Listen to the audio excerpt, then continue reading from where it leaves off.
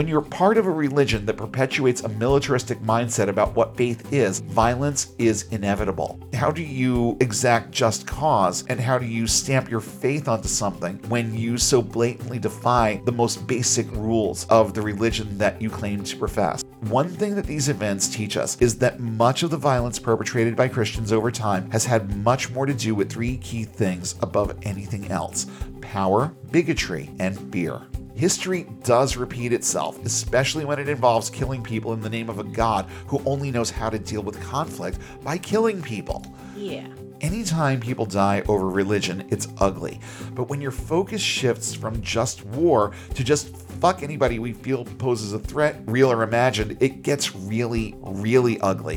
What degree of brainwashing is necessary to get people to agree with this shit and go along with it?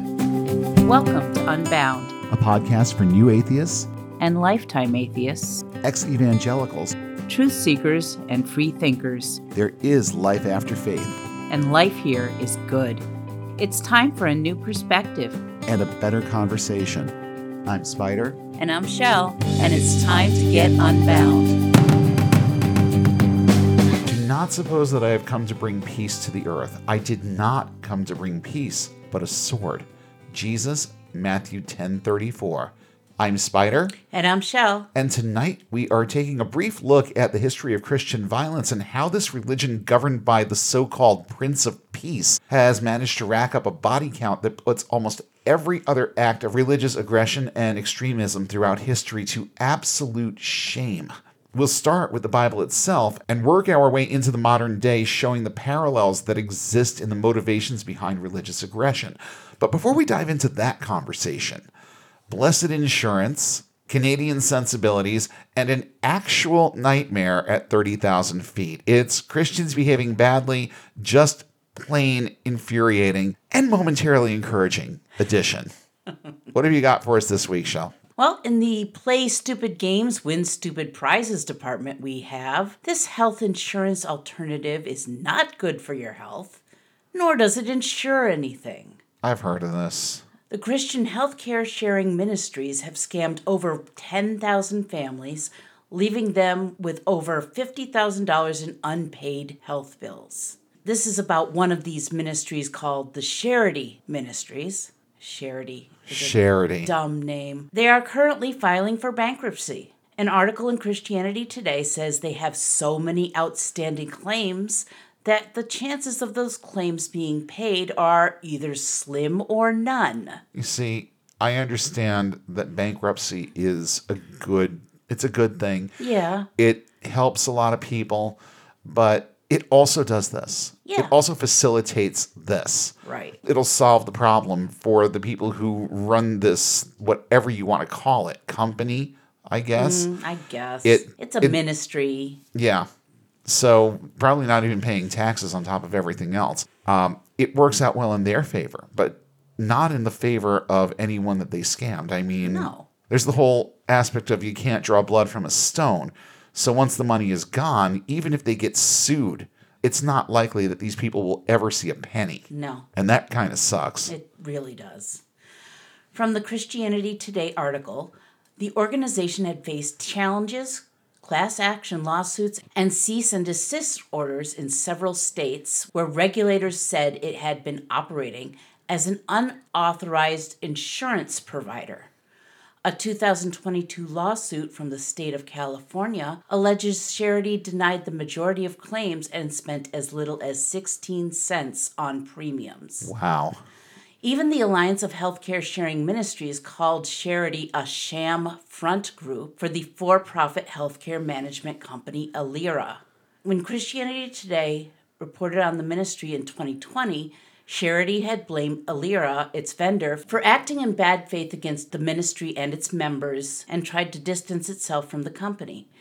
At its highest point, Charity had about 40,000 member households nationwide, but that number declined as news spread about unfulfilled requests and lawsuits against the company. This is just one company, but all of these health sharing companies work similarly. Groups ask everyone in the system to pay a specific amount into the insurance pool every month, but the companies don't collect all the cash or send it to healthcare providers. For a fee, the company simply tells individuals where to send their money. For instance, Bob from Nebraska. You gotta be kidding. Oh my God. I know, and how much to send. If you need something covered yourself, you make a request, and the company will send your name to others in the pool. That's not really different from regular insurance, but it's not as regulated. Not all services are covered, and the providers can cut you off any time if you become too expensive to insure. Even worse, if you do something they deem immoral, you won't get any money at all. Good luck getting that contraception, and you sure as hell can't cover your same-sex partner. Of course not. I'm reading these words and I'm thinking to myself, how do you even call yourself an insurance company Yeah. if this is the way that you're going to manage things? And this notion that they can deny you coverage over moral issues. Yeah. I'm certain that isn't even remotely legal. Yeah, probably not, but when has that ever stopped them? It's not just Charity Ministries that's in trouble. Regulators in New Hampshire, California, New York, and several other states are investigating those so-called ministries. In many cases, they are finding that people either were misled or did not understand how little coverage they would receive if they or a family member had a catastrophic illness. Of course, here's their defense. They've said they're not providing health insurance at all, therefore it can't be insurance fraud. They've kind of got a point, Kind but of. they kind of also framed it like it was health insurance to the people course. that they scammed. So, Because it wouldn't be a scam otherwise. well, there is that. They've also insisted that since customers have to sign a contract that says it's not health insurance, everything is on the up and up. So, just like Christian music, Christian movies, or Christian theme parks, they attempt a version of the real thing, but their versions are always much, much worse. This is what we like to refer to as a very unreasonable facsimile. Yeah. Don't get pulled in. And there are organizations like this that are not faith-based also.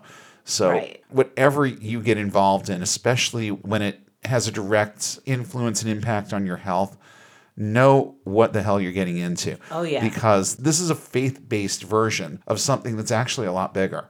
Right. And you have to be very, very careful. And it's Definitely. not just in the insurance arena either. These types of things are out there, and you need to vet them very, very, very well before you go all in and give anybody any money for anything.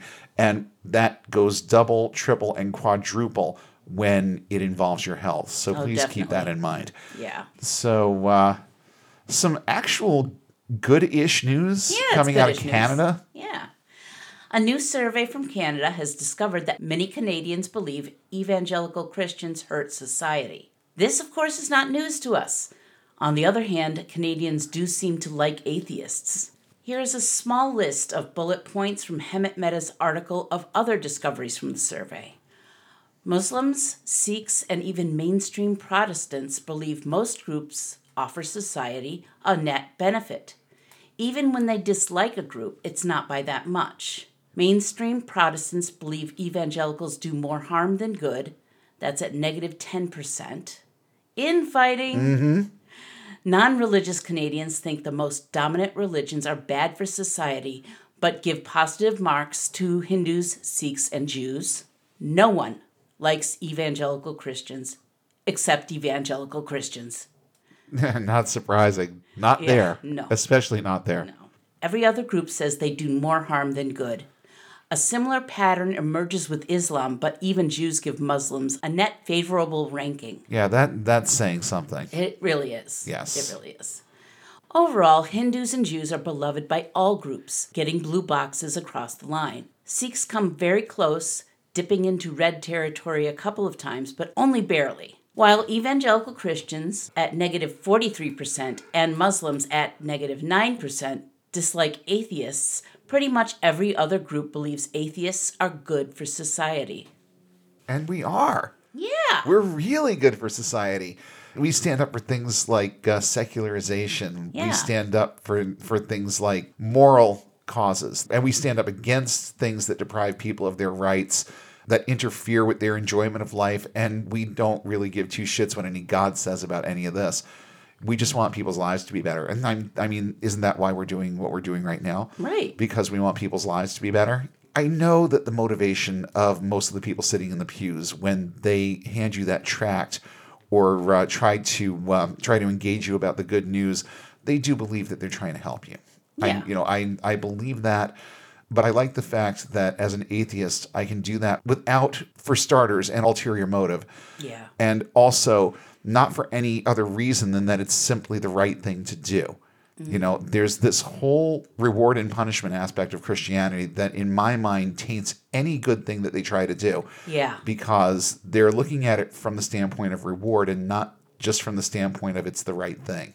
So I think that right there is the major difference between how a Christian approaches things that they believe are helping society and the way an atheist does. Right. Keep in mind that Canada as a whole is less religious than ever. A different survey released in November found that fewer than 70% of citizens were religious at all. A reporter asked one Christian leader why he thinks evangelicals are so widely disliked, and the answer was, "Movies don't portray us well. People don't know us. Persecution!" Yeah, that's I won't say it's the trifecta of excuses, but it is a trifecta of excuses that is familiar. Yeah. The whole persecution complex thing. We talked about that just a few weeks ago. And all of this stuff, nothing but excuses. Movies don't portray you well. Well, then, show us something better. Right. Don't let us get our information from the movies. Let us get it from the source and let us see good things. Right. It just seems pretty elementary to me. Yeah. The leader said, "I watch Netflix like everybody else. And really, when you see the perceptions of evangelicals or Christians or religious people generally, devout religious people are usually presented as deviants." Because you are. But honestly, I don't know what movies he's watching or what shows. Because Christians get the most undeserved good characterizations of any group. The phrase, "they're a good Christian person," doesn't have an equivalent in any other religion. That's true. As but, a catchphrase. I will add my 2 cents in here, though. A lot of times, especially when they're framed in sitcoms and even dramas, let's not even try and narrow it down to a genre. They do kind of paint Christians in a bad light in a number of scenarios. They're not really portrayed as saintly. Let's just put it that way. And sometimes it's just a matter of poking fun. Sometimes it's a matter of trying to make a point about the way that they think. And sometimes it's a little bit of both. Yeah. But yeah, they tend to be handled a little bit more with kid gloves than other groups are.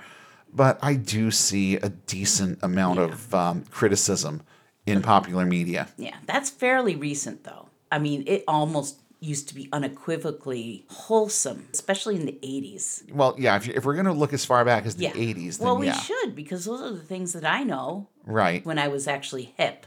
There was less of it then. Yeah. But it was still a thing. I think that people are a little bit more outspoken now about a lot of things than they used to be. Oh, definitely. But it's interesting how it just sort of comes in waves, though, because there were things that 40 years ago we were very outspoken about that we don't talk about now, that are just not socially acceptable to talk about now.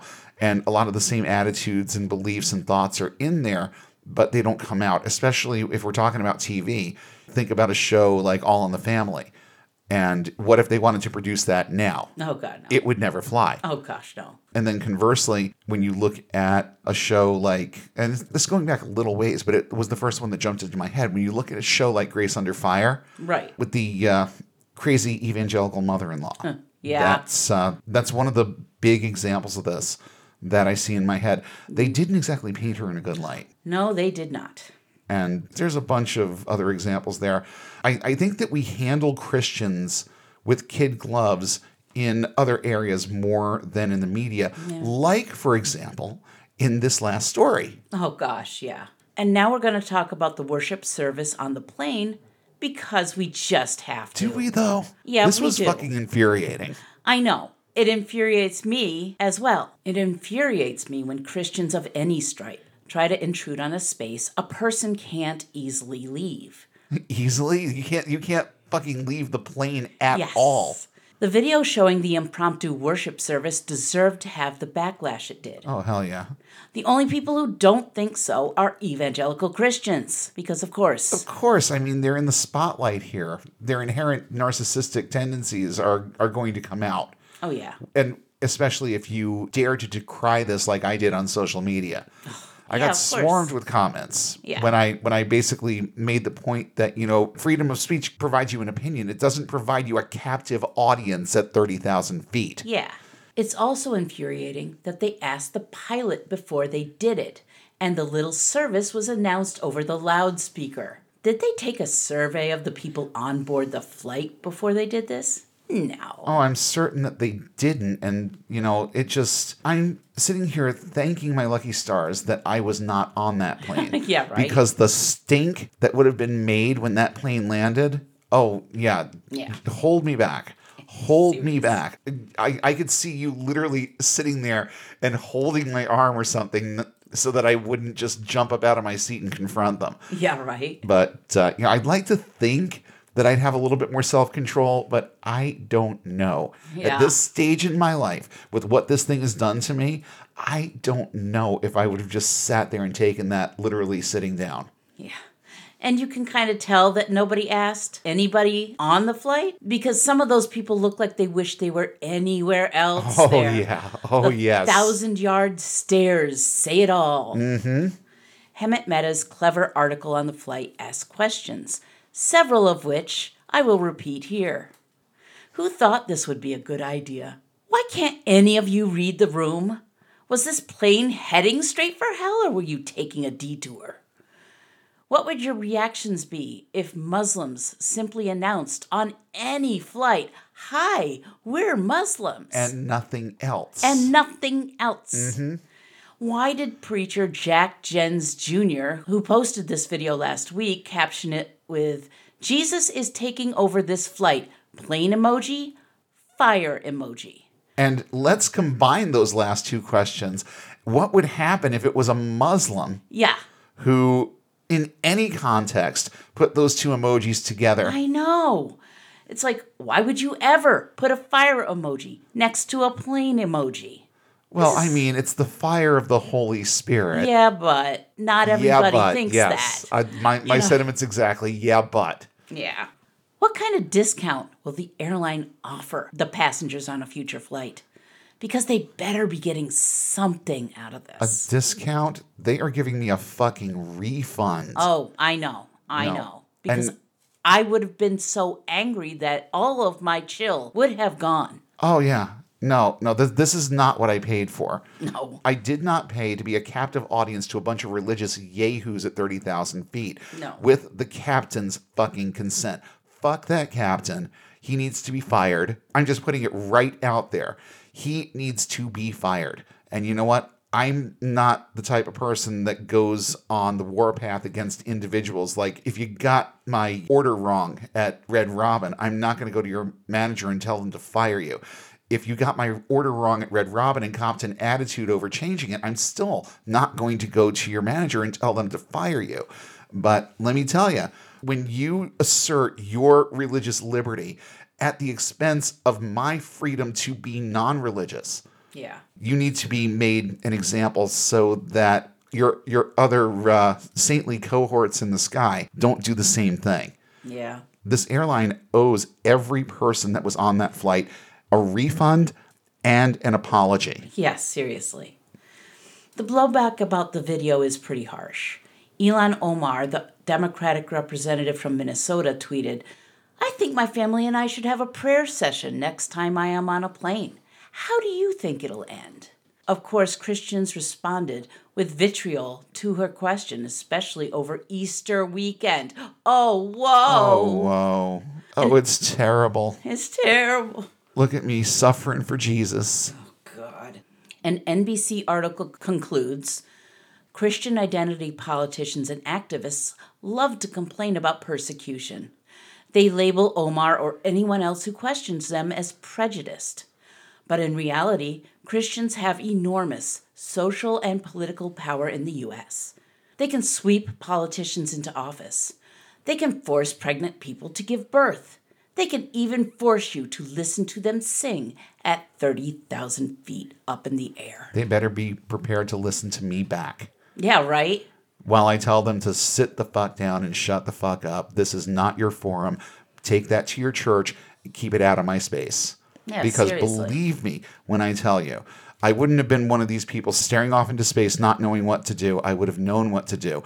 And whether it got me in trouble or not, that's what would have happened. I promise you that's what would have happened. If I was the one lone voice crying in the wilderness, I would be on my feet and saying, this is not your forum. You need to sit down. You need to shut up. And you need to keep this where it belongs.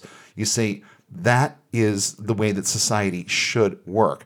The people who want access to this sort of thing should be allowed to have it. I mean, the harm that it does to them personally and emotionally and everything else notwithstanding, if this is what they want, they should be allowed to have it.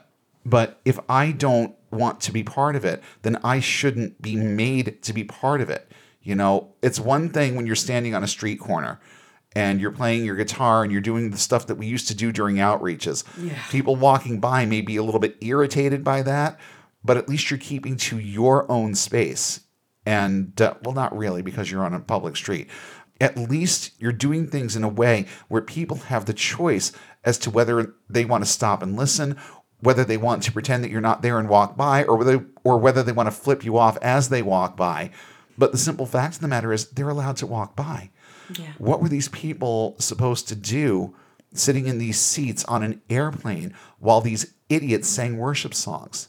Yeah. And the simple fact that the captain allowed it, you know, I don't even know what more to say about that. Yeah. Or how wrong it was. This is not a religious, it's not a Christian airline, okay? Mm-hmm. So keep your Jesus to yourself. Yeah. That's the bottom line. Yeah. And on that happy note, we want to let you know that our Patreon is active at patreon.com/Unbound Podcast Network. Any size donation that you can make will help us help more people get and stay unbound. That is what we're all about. That's our purpose. And we need your help to keep moving things forward. And if you can't help us out financially, we completely understand that. There are equally important ways that you can help. You can help with your likes, your shares, your 5-star ratings, all of the things that make podcasts grow. And first and foremost, tell someone new about the show this week. Tell 5 new people. Tell 10, tell 50, tell 100. Because you could be instrumental in just 1 or 2 people getting and staying unbound. And those are 2 more starfish into the surf. And week after week, we come back for the express purpose of finding maybe 1 or 2 more that we can grab and toss back into the surf and give them a fighting chance of actually having a life that isn't ensnared with this religion that does a stellar job, as we are going to see momentarily, of framing love as hate and hate as love. And in keeping with what I talked about a couple of weeks ago, we are taking next week off. It's a road test week. I've got a week of craziness ahead of me, and I need to be able to focus on what's going on at work. So we are going to take next week off, and we're going to be back in 2 weeks with a show on toxic messaging in Christian music. Now, we've already done violent themes in Christian media. We're going to be talking more specifically about other toxic themes that show up in Christian music and how they promote things like misogyny, homophobia, and other things. Digging into the archives a little bit because that's the music that we know, but I'm also going to be researching some of the newer stuff and finding parallels, and it's going to be an interesting conversation. We're going to do that in 2 weeks. So again, no episode next week. I am taking my own advice and avoiding burnout, avoiding anxiety, and avoiding all the bad things that interfere with doing this thing right. And we're just going to take the week off, and I'm going to keep my business rolling. And we'll be back in 2 weeks with that episode on toxic messaging in Christian music. For right now, let's just get right into this conversation on the history of Christian violence, because there's a lot to talk about and a few very interesting parallels that you may or may not have thought of before. So let's start out laying this one truth out on the table. In its earliest stages, Christianity was a hotly persecuted religion. While there have been embellishments and overtellings of some details, it was dangerous to be a Christian in the 1st century CE. Many followers of Christ were martyred, and many more were tortured, imprisoned, forced into slavery, you name it. Bad things happened. Then a major shift took place. The persecuted became the persecutor, and it started in the pre-Constantine days, long before the Crusades, long before the Inquisitions, and long before any of the things we see in movies and on TV. But the history of Christian violence actually begins in the New Testament. Some theologians argue that the disparity that exists between Matthew's account of Judas's death and the one in Acts suggests that the writer of Acts wanted to convey a retributive death for Judas. He bought a potter's field with the money he got for betraying Jesus, and the Holy Spirit wasn't happy about it, so the ghost with the most popped him like an ecclesiastical balloon. You also have the case of Ananias and Sapphira, who were executed by the Holy Spirit for hiding some of the money they had and not giving it all to the church. Then there's Herod Agrippa, who in Acts 12 conveniently refrains from admonishing the people to not refer to him as a god. The holy hitman again smites someone, and the report of this particular murder is particularly heinous.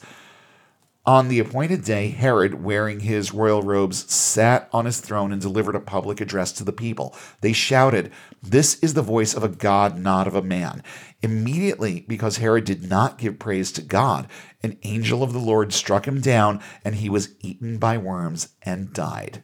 Ew, in that order? Yeah, I'm like, ooh, yeah, that's Another thing to love about the NIV. Yeah. But there's good news in the next verse. But the word of God continued to spread and flourish. And Herod died happily ever after. Except for that last line, that is Acts 12, 21 through 24 in the NIV. So, the word of God continued to spread and flourish. Whew, what a relief.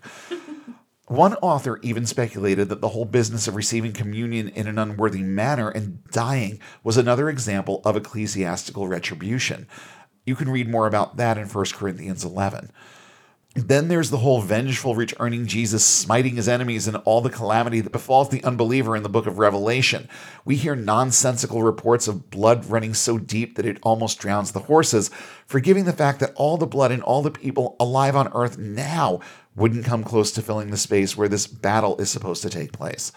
So as time goes by, we see the early church suffering its persecution, but by the 4th century CE, the political powers that be, or were, started recognizing the power that exists in religious zeal, and especially religious zeal spurred on by followers of a god whose knee-jerk response to any and all conflict or idle insubordination is kill them. So what happens? The emperors all start converting to Christianity. Convenient, right? These people did not have a spiritual epiphany. They saw opportunity in befriending these people and making allies of them. Then St. Augustine comes up with his theory of just war, which we've covered before on this show. To give the Reader's Digest version, he basically concluded that violence with religious intent is morally neutral. It's not right, it's not wrong, it's just necessary.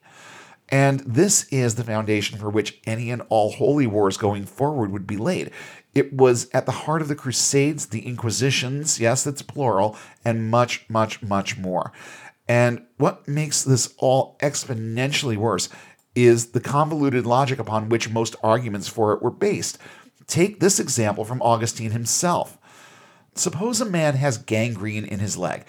Left untreated, it will kill him. The only way to save him is by amputating the leg. Against the man's will, a surgeon straps him to a table and saws off the leg. That is an act of extreme violence. Well, it's a medical procedure that was done without the person's consent. From a certain point of view, it's an act of violence, but we're talking about saving someone's life, not strapping cuts of meat to him and marching him into the arena to dodge hungry lions, okay? Yeah. But the lack of consent here does reflect the conversion tactics used by early Christians in instances like the Crusades. Conversion by force is fine even if blood is shed. The ones who remain, the weaker and most impressionable ones, that is, will give in and confess their faith. This is okay because if they didn't, they'd go to hell. And that's, of course, spiritual death. So cutting off the leg of a protesting patient or lobbing off the head of an infidel. Both actions serve the greater good, so they're both fine. Wow, that's convenient. Isn't it, though? Then there's the Augustinian notion that if you can find one point of argumentation that shows violence to be somehow moral, that removes the intrinsic characteristic of evil from the entire violence equation. It really doesn't.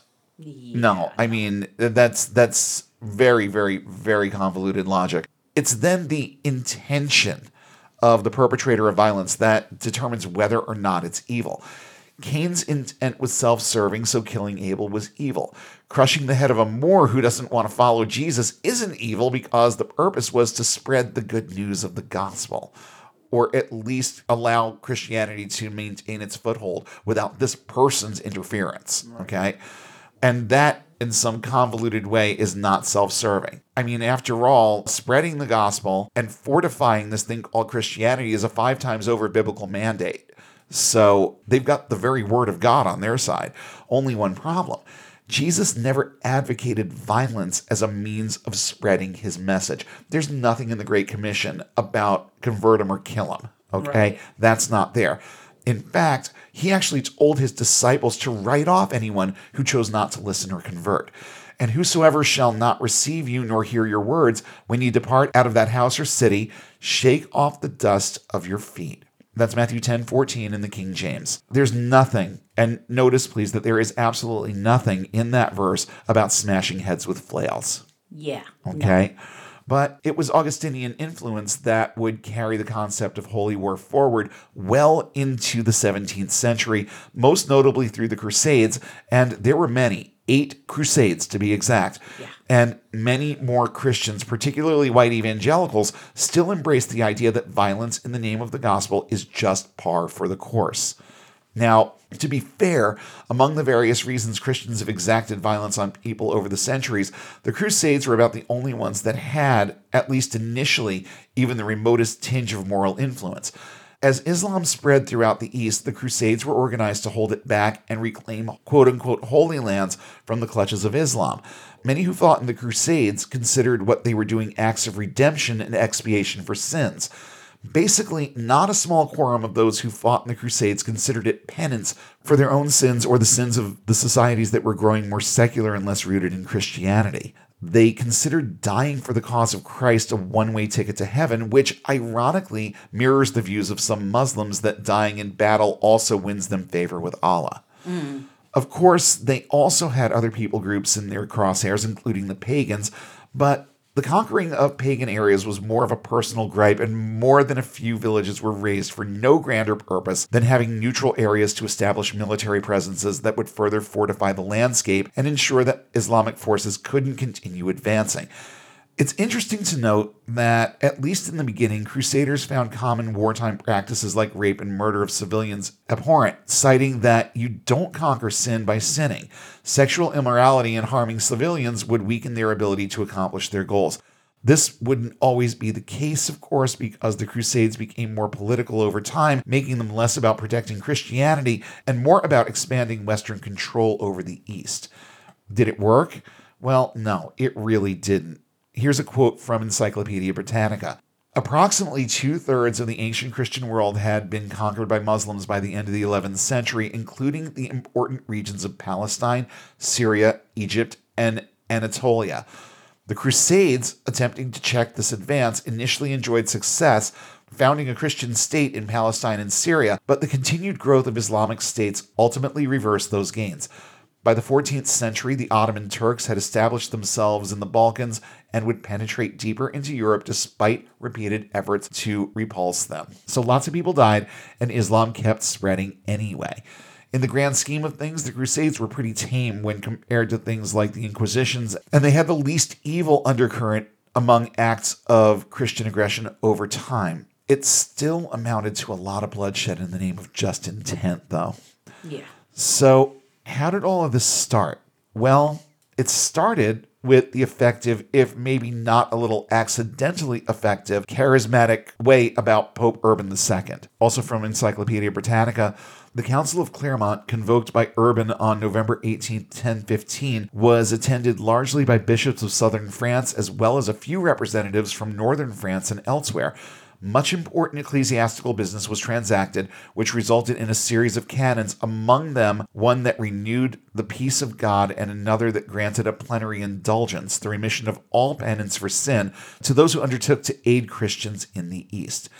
Now, that is how you convince people who don't want to go to hell, but like the idea of fucking shit up to fight for you.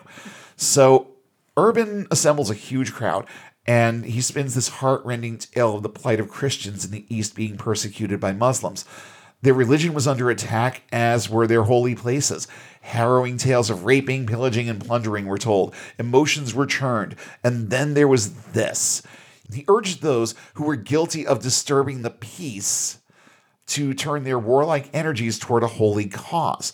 They're the fucking Suicide Squad. Yeah, great. He emphasized the need for penance along with the acceptance of suffering and taught that no one should undertake this pilgrimage for any but the most exalted of motives. Well, they bought it. Cries of Deus Levolt, or God wills it, rose from the crowds, and people donned their crosses and set out for battle. The rabble did, however, have the help of plenty of legit military types. Warrior knights who knew what they were doing would head up the fray, and then the less savory types who were there just to kill people and break shit would play cleanup. Either that, or they would be used as pawns to thin out the Muslim armies to make lighter work for the real warriors. It could go in either direction. Yeah. The last word I'm going to offer on the Crusades involves an interesting parallel between the Holy Roman Catholic Church and our misguided, hapless, white evangelical friends. Eschatology, or the end times, for those not in the know. Jerusalem has been the focal point of lots of eschatological themes. That's eschatological, not scatological. Interesting that that's only one letter off. Jerusalem has been the focal point of lots of eschatological themes, rumors, stories, and more since the book of Revelation has been a thing. So many who fought in the Crusades either thought they were either staving off or bringing about the events in Revelation, and both sides were equally happy to be involved in the process.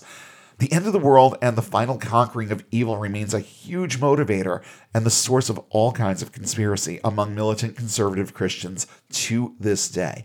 You know, anytime people die over religion, it's ugly. But when your focus shifts from just war to just fuck anybody we feel poses a threat, real or imagined, it gets really, really, really ugly. So let's take a few minutes and talk about the Inquisitions. Yes, it's plural, at least in terms of what this actually was. And we've touched on this in the past too, so I'm going to narrow the focus a bit for this episode. Let's just call it by its classical name, the Inquisition, and understand that it wasn't just one initiative here, right, that it was a bunch. But the Inquisition was not militaristic in nature. It was a lot more sinister than any war ever has been. The Inquisition was a powerful office set up within the Catholic Church to root out and punish heresy throughout Europe and the Americas. Well, who decides what's heresy? Well, the Catholic Church. It was a series of initiatives that began in the 12th century and continued for hundreds of years with varying degrees of nastiness tied to them. Its emphasis on torture to force confessions or anything else the Church considered heresy was, in a word, disturbing. It also targeted primarily Jews and Muslims. The Spanish Inquisition was particularly grisly and oppressive, having been responsible for at least 32,000 executions over the course of 200 years. Some historians estimate the numbers to be much higher, and evidence exists to suggest that all the Inquisitions together could have been responsible for body counts in the 7-figure category. Jeez. So what did all this entail? Well, it's centered around the actions of church-sanctioned inquisitors. So, with no warning or announcement, these guys would just show up in a town, announce their presence, and almost immediately start pointing fingers at the townsfolk. They were sporting about what they did. They were nice enough to give the citizens the opportunity to admit to acts and thoughts of heresy. Some did so out of fear and received punishments that involved things like a simple whipping or other slightly more involved acts of penance. If you didn't want to confess, it was likely you'd be accused. And those accused were forced to testify against themselves in the Star Chamber hells they called courts. And with little or no evidence, pretty much anyone the Inquisitors decided were guilty paid hefty prices that most typically involved grisly torture and execution. And they didn't like clean methods like beheading. Oh no, you could be burned at the stake, you could be drawn and quartered, you could be dismembered, flayed alive, even crucified. The more horrific and ghastly, the better. And if you had enemies in your town, you could almost count on being accused of heresy under false pretenses. If this sounds familiar, it should. It's almost precisely how the Salem colony dealt with accusations of witchcraft. History does repeat itself, especially when it involves killing people in the name of a god who only knows how to deal with conflict by killing people. Yeah, that's And problematic. yes, very problematic. And since an inquisitor typically fit various psychological and personality profiles, none of them good, they had these jobs because they liked them. They took sadistic pleasure in accusing and punishing the innocent, and I have no doubt they knew how few of these accusations of heresy were actually legit, even by idiotic doctrinal standards. Count Raymond VII of Toulouse, for example, had a reputation for forcing confessions and then burning the confessor at the stake anyway.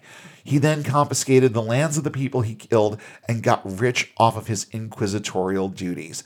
Giles Corey, anybody? Yeah. This was the reason why he refused to confess. All he ever said in the 3 days it took them to kill him was more weight. And most of it had to do with, I'm not confessing, so you can't take my family's land away from them. Yeah. That was most of it right there. There's a much more romanticized version of the story that you hear on the tours, but that's really what it was all about. So, interesting parallel there. History does repeat itself. Then, in 1307, inquisitors were involved in the mass arrest and tortures of 15,000 of the Knights Templar in France, resulting in dozens of executions. Joan of Arc, burned at the stake in 1431, is the most famous victim of this wing of the Inquisition. Now, they say the road to hell is paved with good intentions. The Crusades were, at least initially, about maintaining a specific religious heritage and freeing people from religious persecution. The Inquisition, though inherently evil, was supposed to be about eradicating sin and enforcing a stringent church-ordained moral code. But both of these things eventually spiraled into things that were way less about faith and more about opportunism and feeding certain unsavory individuals' sadistic natures.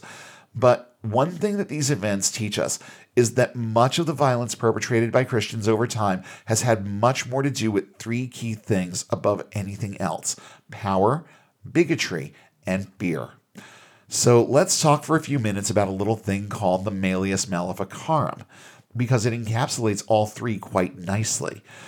Before the 15th century, witch hunts and prosecuting people for witchcraft was very rare, but the Inquisition went a long way in normalizing the idea and also laid a solid foundation for punishing perceived heresies. Over the course of the Inquisition, it became clear that the likelihood of eradicating every form of perceived heresy that ruffled the church's feathers was somewhere between unlikely and impossible. Failure to wrangle in all the various types of heresy that the church identified made some people think that maybe narrowing the focus and zeroing in on one thing and instilling fear of what the church and its representatives were able to accomplish would be more effective. It was the failures of the Inquisition that led to even nastier, more aggressive measures to curtail heresy, particularly things they considered witchcraft. Enter Heinrich Kramer. Now, if I believed in hell, I'd also believe that there's an entire circle here established solely for this asshole and everyone who followed his lead. And surprise, surprise, Kramer was a Catholic priest. His Latinized name was Henricus Institor. He published his treatise in 1486, and according to the Wikipedia entry, it has been described as the compendium of literature in demonology in the 15th century. It also says the top theologians of the Inquisition and the faculty of Cologne condemned the book as recommending unethical and illegal procedures, as well as being inconsistent with Catholic doctrines of demonology. People involved in the Inquisition found this thing immoral and unethical and questioned the legality of a lot of what was in it. So just chew on that one for a couple of minutes. Yeah, right. Kramer wrote the Malleus Maleficarum following his expulsion from Innsbruck by the local bishop due to charges of illegal behavior against Kramer himself and because of Kramer's obsession with the sexual habits of one of the accused, which led the other tribunal members to suspend the trial. Even people who thought like him and followed his lead a certain distance understood that this dude was deranged and that they shouldn't trust him. The book urges secular courts to prosecute witchcraft as it would the most violent and heinous of offenses and punish it with grisly torture and death. It goes as far as to encourage torture to obtain confessions and then enact the death penalty as the only certain way of remedying the practice and propagation of witchcraft. And this encouragement was willed into nightmarish reality and used to kill countless people, most of whom were flatly innocent or suffered from various mental illnesses that could only be evidence that the person was a witch or operating under the influence of demons. And just to give you an idea of precisely how fucked up this thing actually is, here are a couple small excerpts from the Malleus Maleficarum. The method of beginning an examination by torture is as follows. First, the jailers prepare the implements of torture, then they strip the prisoner. If it be a woman, she has already been stripped by other women, upright and of good report. And how are you upright and of good report if you're engaging in anything like this? That's what I want to know. Yeah. And when the implements of torture have been prepared, the judge, both in person and through other good men zealous in their faith, tries to persuade the prisoner to confess the truth freely. But if he will not confess, he bids the attendants make the prisoner fast to the strappado or some other implement of torture. The attendants obey forthwith, yet with feigned agitation. Then, at the prayer of some of those present, the prisoner is loosed again and is taken aside and once more persuaded to confess, being led to believe that he will in that case not be put to death. Here it may be asked whether the judge, in the case of a prisoner much defamed, convicted both by witnesses and by proofs, nothing being lacking but his own confession, can properly lead him to hope that his life will be spared, when even if he confesses his crime, he will be punished with death. That's just one segment. And then there's this.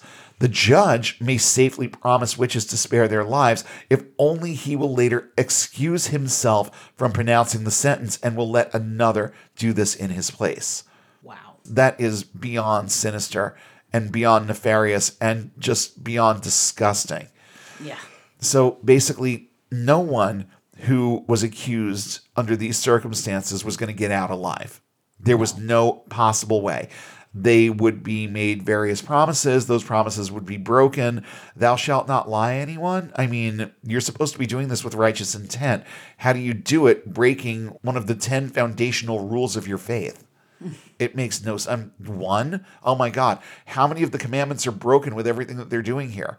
Oh, yeah. But I mean, let's deal with the tiniest pachyderm in the room and talk about the whole concept of lying. How do you exact just cause, and how do you stamp your faith onto something when you so blatantly defy the most basic rules of the religion that you claim to profess? And, it makes no sense. No. So, yeah, once you were accused, you were done. But it was never that simple. They dragged things out as far as they could and would torture the accused until they confessed or died. So much for 70 times 7. Now, my question with all this: what degree of brainwashing is necessary to get people to agree with this shit and go along with it? There is an answer running through my head, and it's ask any Nazi. Yeah. Because it was basically the same thing. These people are only following orders, right? But there's got to be something more to it. And we know that Hitler was a very charismatic dude. There had to be some very charismatic and convincing messaging that went along with this that would cause people to think for even 5 seconds of their lives that this was a good idea. So, not surprisingly, the Malleus Maleficarum was the thing that almost single-handedly led witchcraft from being perceived as a petty offense to being a serious criminal act punishable by death. And just like heretics were burned at the stake during the Inquisition, it became one of a few standard methods of dispatching accused witches following the lead of the Malleus Maleficarum. A lot of people think that this is how they dealt with things in Salem, but Salem was tame in comparison to this.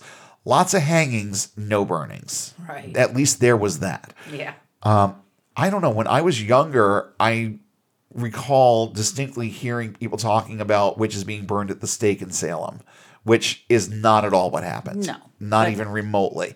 I think they're kind of mixing their historical events a little bit when they talk about that. Probably, unless you're paying attention, you don't know. No, that's true. Now, prior to the release of the Malleus Maleficarum, penalties for witchcraft involved things like spending a day in the stocks or other innocuous forms of public penance. But once Kramer published this nefarious volume, witchcraft became elevated in the minds of many to something far beyond idle tomfoolery or some petty infraction. Now, it was something to be looked at as imminently dangerous and threatening. Bandwagon effect, anyone? The worst of the persecutions and punishments for witchcraft fueled by the Malleus Maleficarum took place between 1560 and 1630. The momentum died down considerably in Europe around 1780. Remember 1692? Yeah, there were reasons behind the timing of that. People had been taught to think in a very alarmist and reactionary way about witchcraft, and much of that alarmism came from this one source, and it spilled over into the Salem colony. Yeah. That's where a lot of this came from. Between the Inquisition and the prosecutions that happened as a direct result of the Malleus Maleficarum, it is estimated that the body count for all forms of heresy could be anywhere from, it's an astronomical divide here, 600,000 to 9 million, depending on how one interprets the carrying out of death sentences that could relate to matters of heresy and witchcraft. It's appalling either way, whether it's 600,000 or 9 million, but it's likely closer to the higher number than it is to the lower. So with all of that happy history out of the way, let's look at some of the more modern examples of Christian violence and how they relate to all the things that we've talked about so far. First, there's the whole notion of white supremacy. There are several groups that fall under this cover and many, many smaller groups that adhere to similar ideologies. The two main players here, though, are the Christian Identity Movement and the Ku Klux Klan. The Southern Poverty Law Center explains Klan ideology this way. Quote, according to their propaganda, KKK members and Christian identity adherents believe the Bible is the family history of the white race. They believe that white Christians are morally and spiritually superior to other races and that the Old Testament's 12 tribes of Israel represent the origins of the white race, including the Anglo-Saxons, Celts, and more. Their beliefs advocate that God created other races as mud people who have beast-like roles and lower standing to white men. They condemn race mixing in Jews, who they perceive as enemies to God. They further believe whites are the only race that continually followed Jesus Christ. Such religious interpretation dehumanizes non-whites and provides spiritual justification and perhaps motivation to attack their enemies. And here are just a few examples of the hate crimes that the Klan has perpetrated over time, according to Essence Magazine, which I think is a good, credible source for something like this. I'm going to go through just a couple of these, direct quote a few of them for you so that you just get an idea of the types of things that have happened over time. Let's start back in 1921. This was before the quote-unquote modern iteration of the Klan. It's been around for a long time. So the Tulsa riots in Tulsa, Oklahoma in 1921. Between 21 and 200 black people were. It's amazing how these numbers, there's such a divide because there's so much debate over whether or not certain things actually happened or happened for these reasons. And again, I'm gonna go on record saying I'm looking at the higher number here. Between 21 and 200 black people were murdered after residents began rioting when a black man was accused of raping a white woman. Tulsa KKK founder W.H. Brady participated in the riot. So now we can fast forward to 1955, which is the Klan that we know today. Emmett Till was a 14-year-old black boy who was badly beaten to the point that his face was disfigured and one of his eyes was dislodged from its socket before being fatally shot, tied to a fan, and thrown in the Tallahatchie River by two white men for allegedly flirting with a white woman while visiting a local store. They killed him for probably just saying hello. Yeah. Oh, yeah. That's probably most of it. Murder of Willie Edwards, Alabama River, Alabama, 1957. Willie Edwards was abducted by Klansmen and severely beaten in his car before being forced at gunpoint to jump 125 feet to his death off a bridge over the Alabama River. Let's move into the 1960s. Murder of Medgar Evers in Jackson, Mississippi, 1963.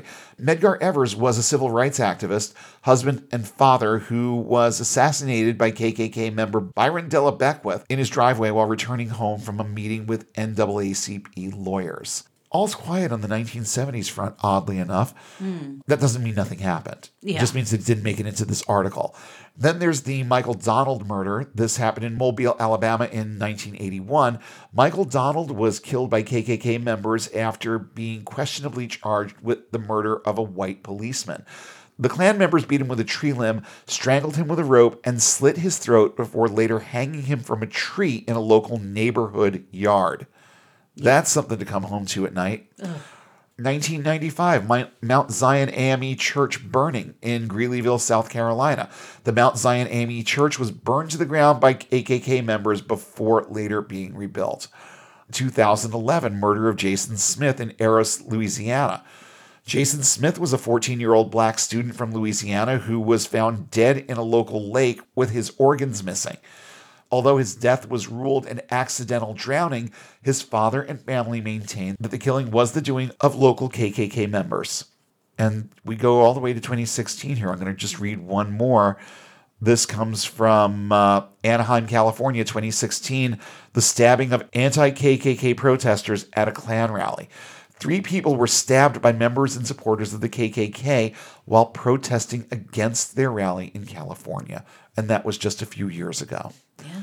So this just goes on and on and on and on and on. And that is, I mean, we're talking about not even the tip of the iceberg. We're talking about a crystal on the tip of the iceberg. Yeah. When it comes to what these people have been involved with and responsible for.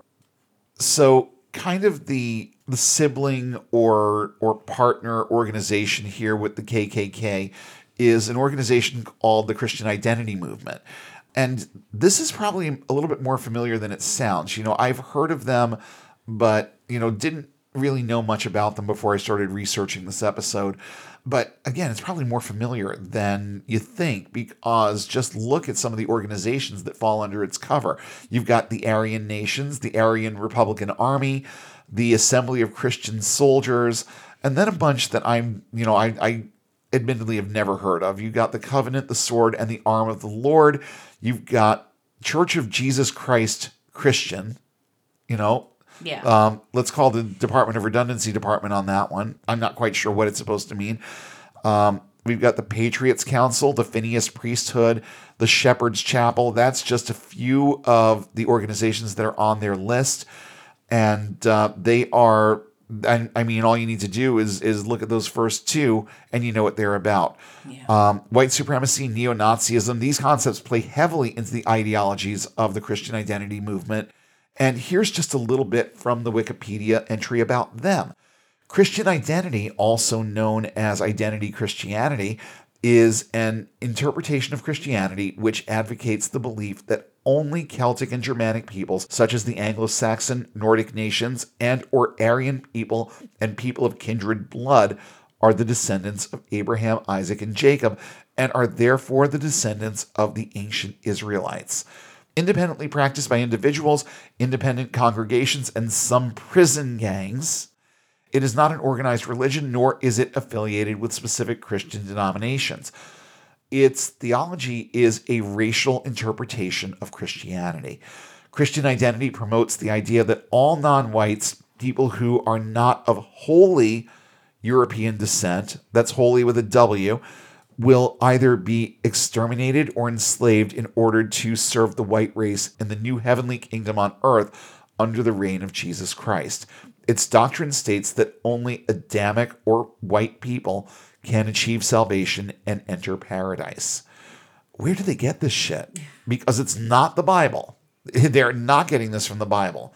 And fuck you for making me defend the Bible. You know what I mean? Because, let's just be fair. That's not where any of this comes from. I can see where they drag bits and pieces, but overall, these concepts are just, they're out there. They are very extra biblical and the product of these people's imagination, just like the Bible was a product of a lot of other people's imagination when it was written. Yeah. So there is that. And I'm gonna spend just a couple of minutes on this one because it's somewhat controversial in terms of what people believe it was about. But I want to talk just a couple of minutes about the Troubles because, as I'll get into a little bit later, as far as I'm concerned, regardless of what the intent was with the conflicts in Northern Ireland that went on for like 30 plus years, there's a guilt by association aspect that's tied to this, wherein they chose to separate themselves into factions that were Protestant and Catholic. Yeah. So whether or not it was political, there was still the religious aspect to it. So before I get too ahead of myself with that, let's look at their Wikipedia for just a second. The Troubles were an ethno-nationalist conflict in Northern Ireland that lasted about 30 years from the late 1960s to 1998. The conflict began in the late 60s and is usually deemed to have ended with the Good Friday Agreement of 1998. Although the Troubles mostly took place in Northern Ireland, at times violence spilled over into parts of the Republic of Ireland, England, and mainland Europe. More than 3,500 people were killed in the conflict, of whom 52% were civilians. 32% were members of the British security forces, and 16% were members of paramilitary groups. Discrimination against Catholics and lack of solutions led an increase in violence and terrorism from both the Irish Republican Army and the Ulster Defence Association, which led to a death toll of more than 3,600 and the maiming of tens of thousands. While the motivations behind the Troubles were primarily political, there was plenty of violence among the opposing Catholic and Protestant factions as well. People were persecuted and killed for their religious affiliations and for crossing lines between Catholic and Protestant in an attempt to establish or extend amity to the opposing side. It was more personal than some sources like to admit, and the simple fact that the opposing factions were identified by their religious affiliations make the religious motivations of the Troubles very difficult to refute or ignore. It's worth noting that much of the motivation behind the Crusades was also political, but in both cases, religious convictions and affiliations were cited as reasons for the conflicts, as well as personal reasons for getting involved in the first place. Bottom line, if you don't want your religion criticized over your actions, keep it secular. Keep your actions secular. Both the Crusades and the Troubles were largely secular in their objectives, but both hid under the cover of religion as key identifiers for who they were and what they were doing. Guilt by association. So let's talk just for a couple minutes now about anti-abortion violence. We're going to keep bringing the timeline a little bit closer to home. Acts of violence against abortion clinics and providers dates back to 1977. Since then, there have been 8 murders, 17 attempted murders, 42 bombings, and 186 arsons targeted at abortion clinics and providers across the United States. Some clinics have been targeted multiple times, and mostly this happens in Florida. It's downright dangerous to work in this industry in Florida. American Family Planning of Pensacola was attacked a total of 5 times between 1984 and 2012. The clinic was the target of 2 bomb attacks 6 months apart in 1984. Similarly, the Everett, Washington branch of the Feminist Women's Health Care of Everett was the target of 3 arson attacks between 1983 and 1984. They were forced to close their doors after just over a year because the financial losses over the extensive needed repairs were too much for the company to bear.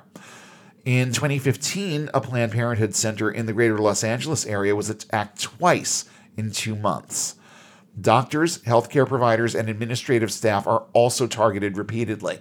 Dr. George Tiller, known for his roles in late-term abortions, suffered 2 attempts on his life, one in 1993 and another in 2009. The latter resulted in his death. Scott Roeder, an anti-abortion extremist, was the killer. When interviewed about the incident, he had the nerve to say, quote, "I did what I thought was needed to be done to protect the children. I shot him." Not only did he claim to not feel remorse, he actually stated that he felt relieved. So I had it in my notes to talk a little bit about militias here. So I'm going to bring them up as a bullet point example. But as I went through my research, it became so apparent that there's enough information here on an entire episode that we're going to kind of just save the conversation on that and just say for this episode that it's part of this problem. Yeah. And we'll show you why in detail in an episode down the road somewhere. Not sure precisely when, but the idea's already in my head, so maybe soon. I'm going to jump right over that and deliver my last point on this, which revolves around end times insanity. One of the most notable examples of this is the Jim Jones cult, the People's Temple. Jones identified Guyana as the safest place on Earth to survive a nuclear Armageddon, so that was the whole motivation behind all those people going there. He persuaded 900 people to follow him there, and then made them drink Flavor Aid laced with cyanide and killed them. This was the largest instance of international civilian death in American history until 9/11. Yeah. Now, that's a two-line synopsis of a much larger, much more intricate and sinister situation, and I will once again defer to last podcast on the left for a decidedly more comprehensive look at the goings-on there. Oh, yeah. So a little shameless plug. They're not paying me. It's just that they did a stellar job with this, and They they've really got did. and it was a multi-parter. I don't It was remember like how many. 5 parts. I'm thinking it was probably 5, and well worth listening to if you really, really want to get an understanding of all the ins and outs of what this was about. That's a fantastic resource, and I recommend it highly. Then there was the Branch Davidians with David Koresh at the helm.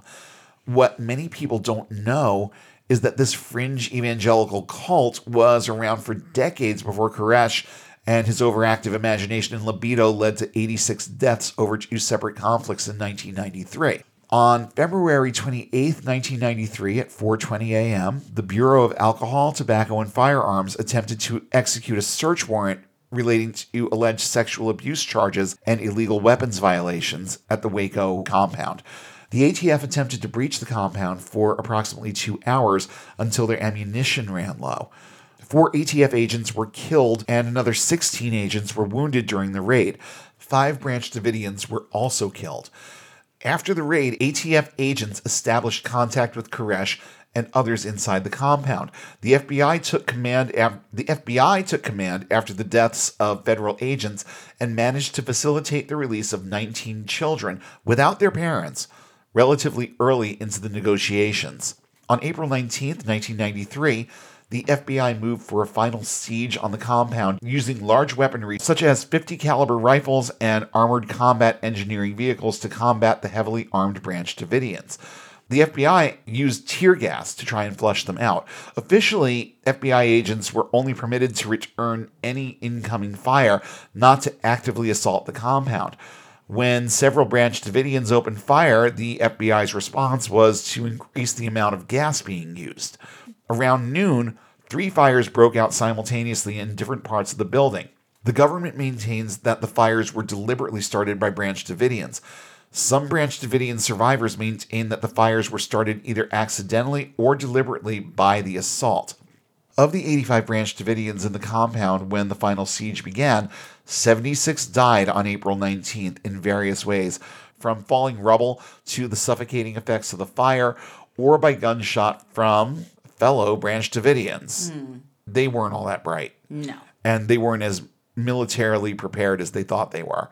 In all, 4 ATF agents were killed, 16 were wounded, and 6 Branch Davidians died in the initial raid on February 28th. 76 more died in the final assault on April 19th. The events at Waco spurred criminal prosecution and civil litigation. A federal grand jury indicted 12 of the surviving Branch Davidians, charging them with aiding and abetting in murder of federal officers and unlawful possession and use of various firearms. 8 Branch Davidians were convicted on firearms charges, 5 convicted of voluntary manslaughter, and 4 were acquitted of all charges. And yes, we're talking about extremist cults in both cases here. But here's the thing. Both were rooted and built up on convoluted interpretations of Christian doctrine, just like the Christian Identity Movement, the Klan, and ultra-right-wing white evangelicals.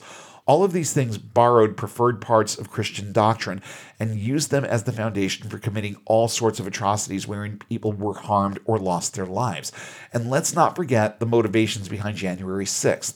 Many of the insurrectionists proudly displayed Christian imagery and considered their cause righteous as the result of some very skewed interpretations and outright inventions of evangelical doctrine. Make no mistake about it, violence is a running thread through the entire history of Christianity. The concept of just war is applied to everything from burning people at the stake to bombing abortion clinics to committing acts of insurrection that destroy life and property.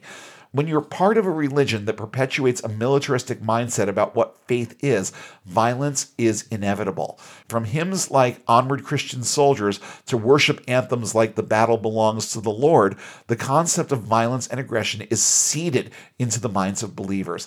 And while most see the metaphorical and philosophical nature of the messaging, every religion has its extremists, and Christian extremists have a long history of justifications for the damage that they do. The concept of just war is alive and well today, and it breeds attitudes that result in relief when you kill someone. The overlying gripe that I have with all of this is the dishonesty of it. The Crusades and the Troubles both advanced political agendas while hiding under the cover of Christianity. The Inquisition and the carrying out of various objectives in the Malleus Maleficarum had nothing to do with building a more righteous society. They had everything to do with hate and exacting hate in violent ways with impunity, while also hiding behind the cross as their actual motivation. These sentiments and behaviors are mirrored by white supremacist organizations worldwide, the most prominent of which all claim degrees of loyalty to what they interpret as Christian values. So here's the real question. Is Christianity to blame for all of this? Well, when a religion stamps its name on something that causes harm, inflicts pain, and contributes to loss of life, it's at least, like I said a minute ago, guilty by association. And when that religion is headed up by a deity who deals with literally every human conflict by commissioning war and committing and sanctioning murder around every turn, that association becomes clearer and more direct. And while the local church is typically populated by people who champion principles like loving thy neighbor, Christianity continuously propagates thoughts that are clearly racist, xenophobic, misogynistic, homophobic, and more. In short, they perpetuate thought on subjects that are often the root cause of conflict between people. And while that keeps happening, so will violence in the name of Christianity. So, if you're still in this religion, I want to leave you with this challenge. Keep your eyes and ears open. Take note of the messaging that comes from the pulpit and from popular Christian media. So much of it glorifies themes of violence and interpersonal conflict, and it's likely you've never even noticed. But you will now, because I told you you would. And unlike things like backward masking, it won't just be perception. The literal words and images will fly out at you. And when they do, I challenge you to be honest with yourself. I challenge you to not make any more excuses. I challenge you to not sit there and convince yourself that anything that encourages division among people is somehow okay in the context of your religion. Lastly, I challenge you to do something about it when you figure out that what I'm saying is true. They've been slipping the evidence under your radar for years. And that's something that you need to know and understand. And again, you'll see it now. And the only question that remains in my head is, will you let the truth set you free when you start understanding a little bit more about this thing that you call Christianity? Because the more you recognize what this religion is really all about, what it's always been about, it's a lot harder to go on making excuses for it. And when you stop making excuses and just say no to letting that kind of messaging inside your head without examination, you've taken one more step toward getting and staying unbound.